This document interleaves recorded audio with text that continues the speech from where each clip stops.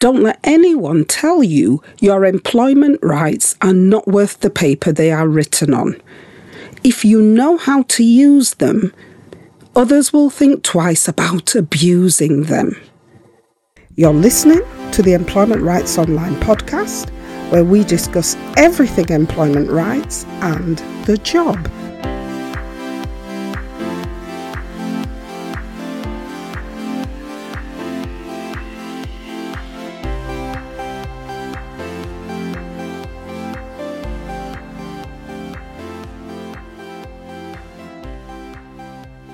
Hi there, and Happy New Year to you.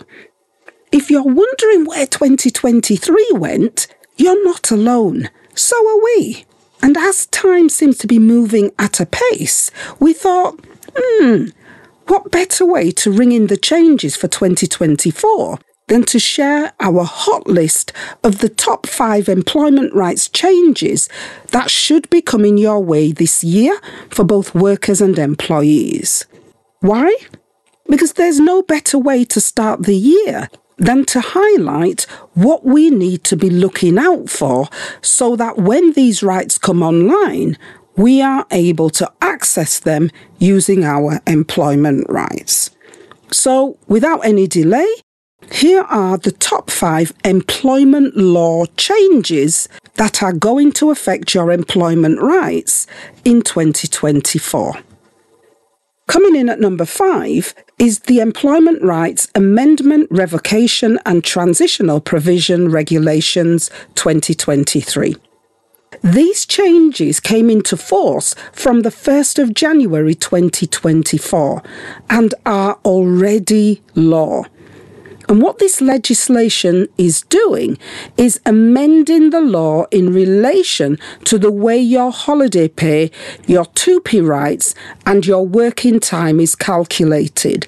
And we need to pay close attention here because the general feeling is that your employment rights have been watered down with this legislation. So, applying to both workers and employees, the government has proposed, through these new regulations, to introduce what is called rolled up holiday pay as an option for everyone, workers and employees. What the government say is that in theory, this should significantly reduce the administrative burden of calculating holiday pay for those who work irregular hours and are part-year workers. But what is rolled up holiday pay? What does this mean? Rolled up holiday pay is a method of including holiday pay within your regular weekly or monthly wages instead of paying it out separately when you actually take your holiday. So you know how it goes. You work through the year, you get paid, then you take your holiday pay and you get paid even though you're not at work.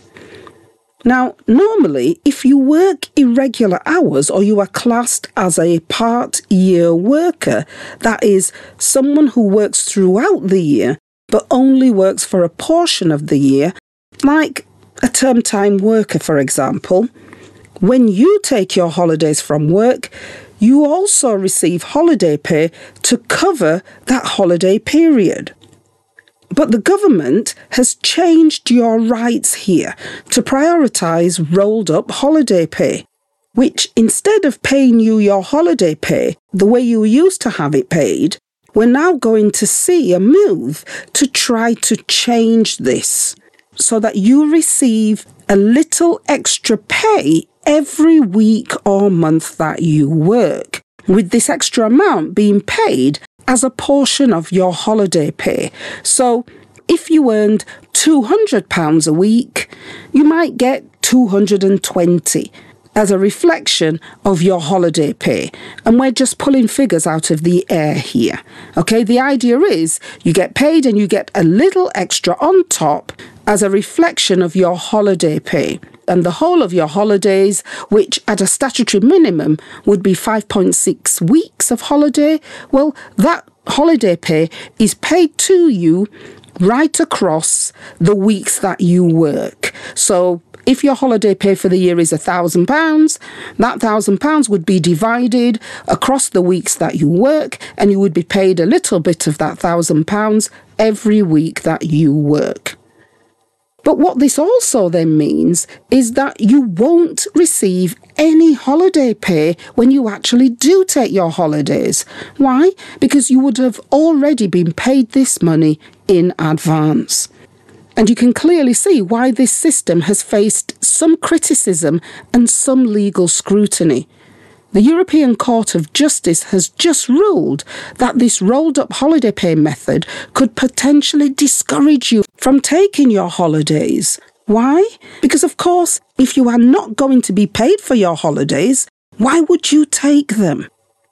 But of course then, the consequence of not taking them is that you remain at work for more periods during the year.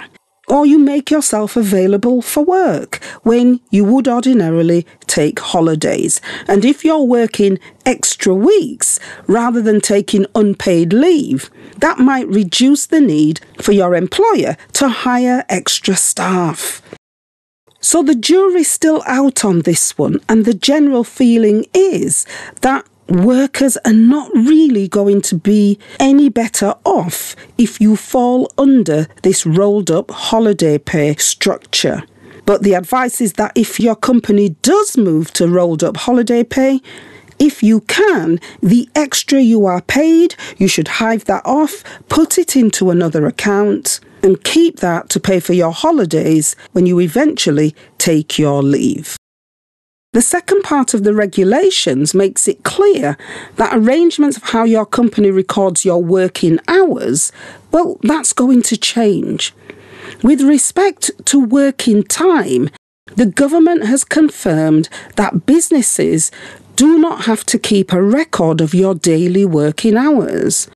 Now, your company will still be required to keep records to demonstrate compliance with the working time regulations. And you'll remember the working time.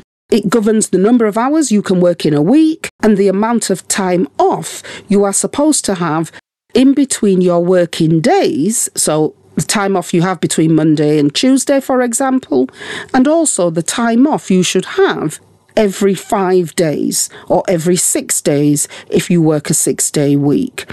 That's the working time regulations. All of that time off is governed by the working time regulations. However, the new positioning in the regulations intends to remove the requirement on your company to keep very detailed records of the times that you work. And this is done largely because of cost, and businesses say the administrative burden that is placed on them for doing this. And the government has agreed.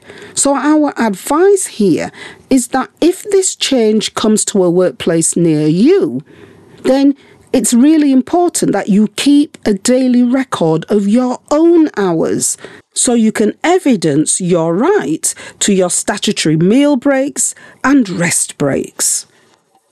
And finally, in relation to proposed regulation changes, 2P consultation requirements will also change. 2P being the transfer of undertakings and protection of employment rights is a law that protects you and your benefits when your company changes hands from one owner to another. The 2P regulations govern the transfer of employees from one company to another to make sure your rights remain intact during that transfer. Now, the proposed reforms will allow small businesses with fewer than 50 employees and businesses of any size undertaking a small transfer of fewer than 10 employees. The regulations will allow those businesses to consult directly with their employees if there are no existing worker representatives in your workplace.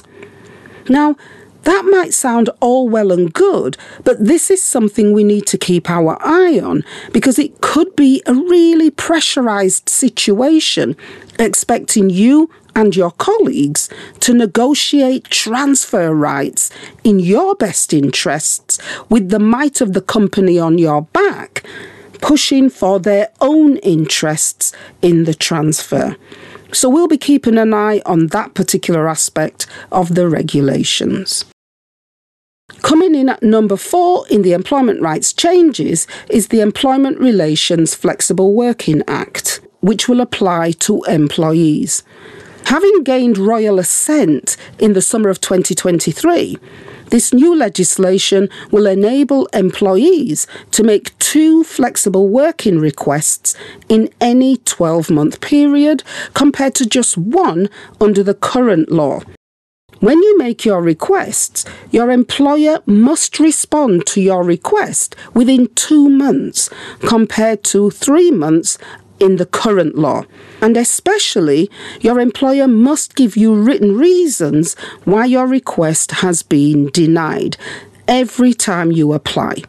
A positive change that is also coming here is that employees will also not be required to explain the impact that granting their request would have on the business. So before, you'd make a request for flexible working and you, the employee, would have to consider how your request would not damage the business.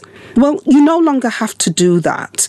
And though not specifically stated in the bill, the other positive change is that you are expected to have the right to make a flexible working request from day 1 of your employment, which is a huge positive because currently you would have had to have been employed in the company for 26 weeks before you can make a flexible working request. Remember, of course, the law just grants you the right to make the request. It does not mean that your employer has to agree the request, but in denying your request, your employer must give you reasons. Coming in at number 3 is the Carers Leave Act, which will apply to all employees and comes online on the 6th of April 2024.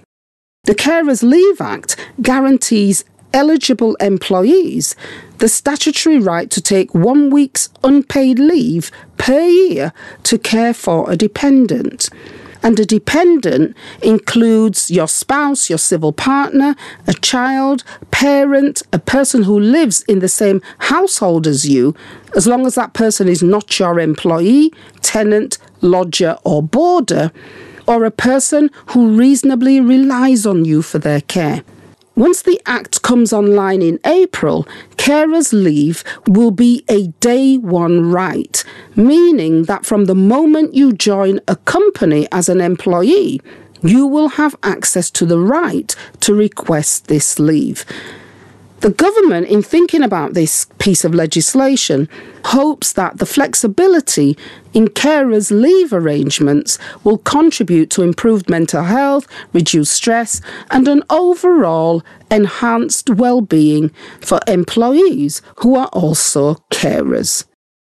At number 2 is the Employment Allocation of Tips Act. We don't have a timescale for when this new law will come online, but we hope it will be sooner rather than later. This legislation will apply to both employees and workers. The Employment Allocation of Tips Act makes it unlawful for any business you work for in the hospitality sector to hold back tips from their staff and instead ensures that staff receive the tips they have earned without any deductions. This change will provide protection to hospitality workers and employees who rely on tips to make up their earnings.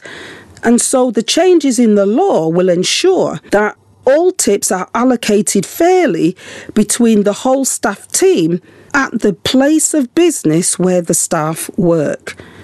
Tips will have to be paid no later than the end of the month, following the month in which the payment was made by the customer. Your company will be expected to have a clear written policy on dealing with tips. And finally, the company will have to keep a 3-year record showing how tips have been dealt with. And that requirement is to support any queries or complaints that may arise. Now, we're really looking forward to this legislation coming online because it evens out the playing field and it prevents companies from using tips to pay for things like bank handling charges. So, of course, we'll keep you updated on when this law is likely to come online. And finally, coming in at number 1 is the Protection from Redundancy, Pregnancy and Family Leave Act, which will apply to employees.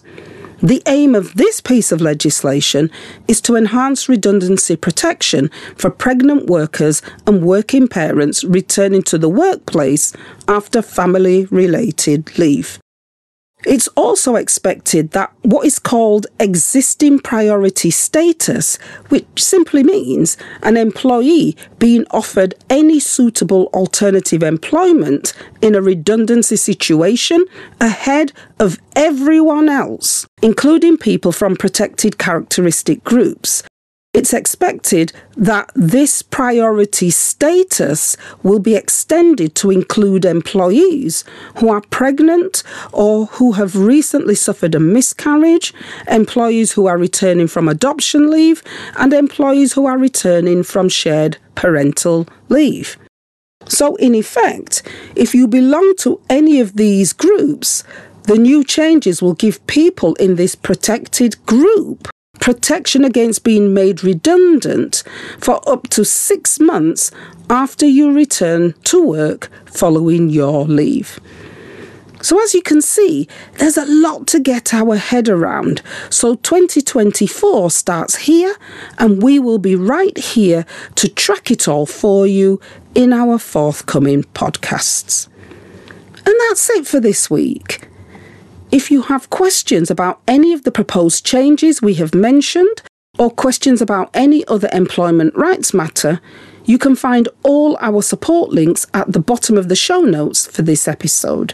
And if you would like to book a consultation with us to look at bullying or abuse which you may be suffering at work, or any other employment rights concern you may have, you can email us at employmentrightsonline@gmail.com. Alternatively, you can go directly to our consultations booking page using the consultations link, which is also in the show notes. Finally, remember you can help us by sharing our podcast information with your family, friends and colleagues, and by leaving us a review on iTunes or a rating on Spotify if you enjoy what we do.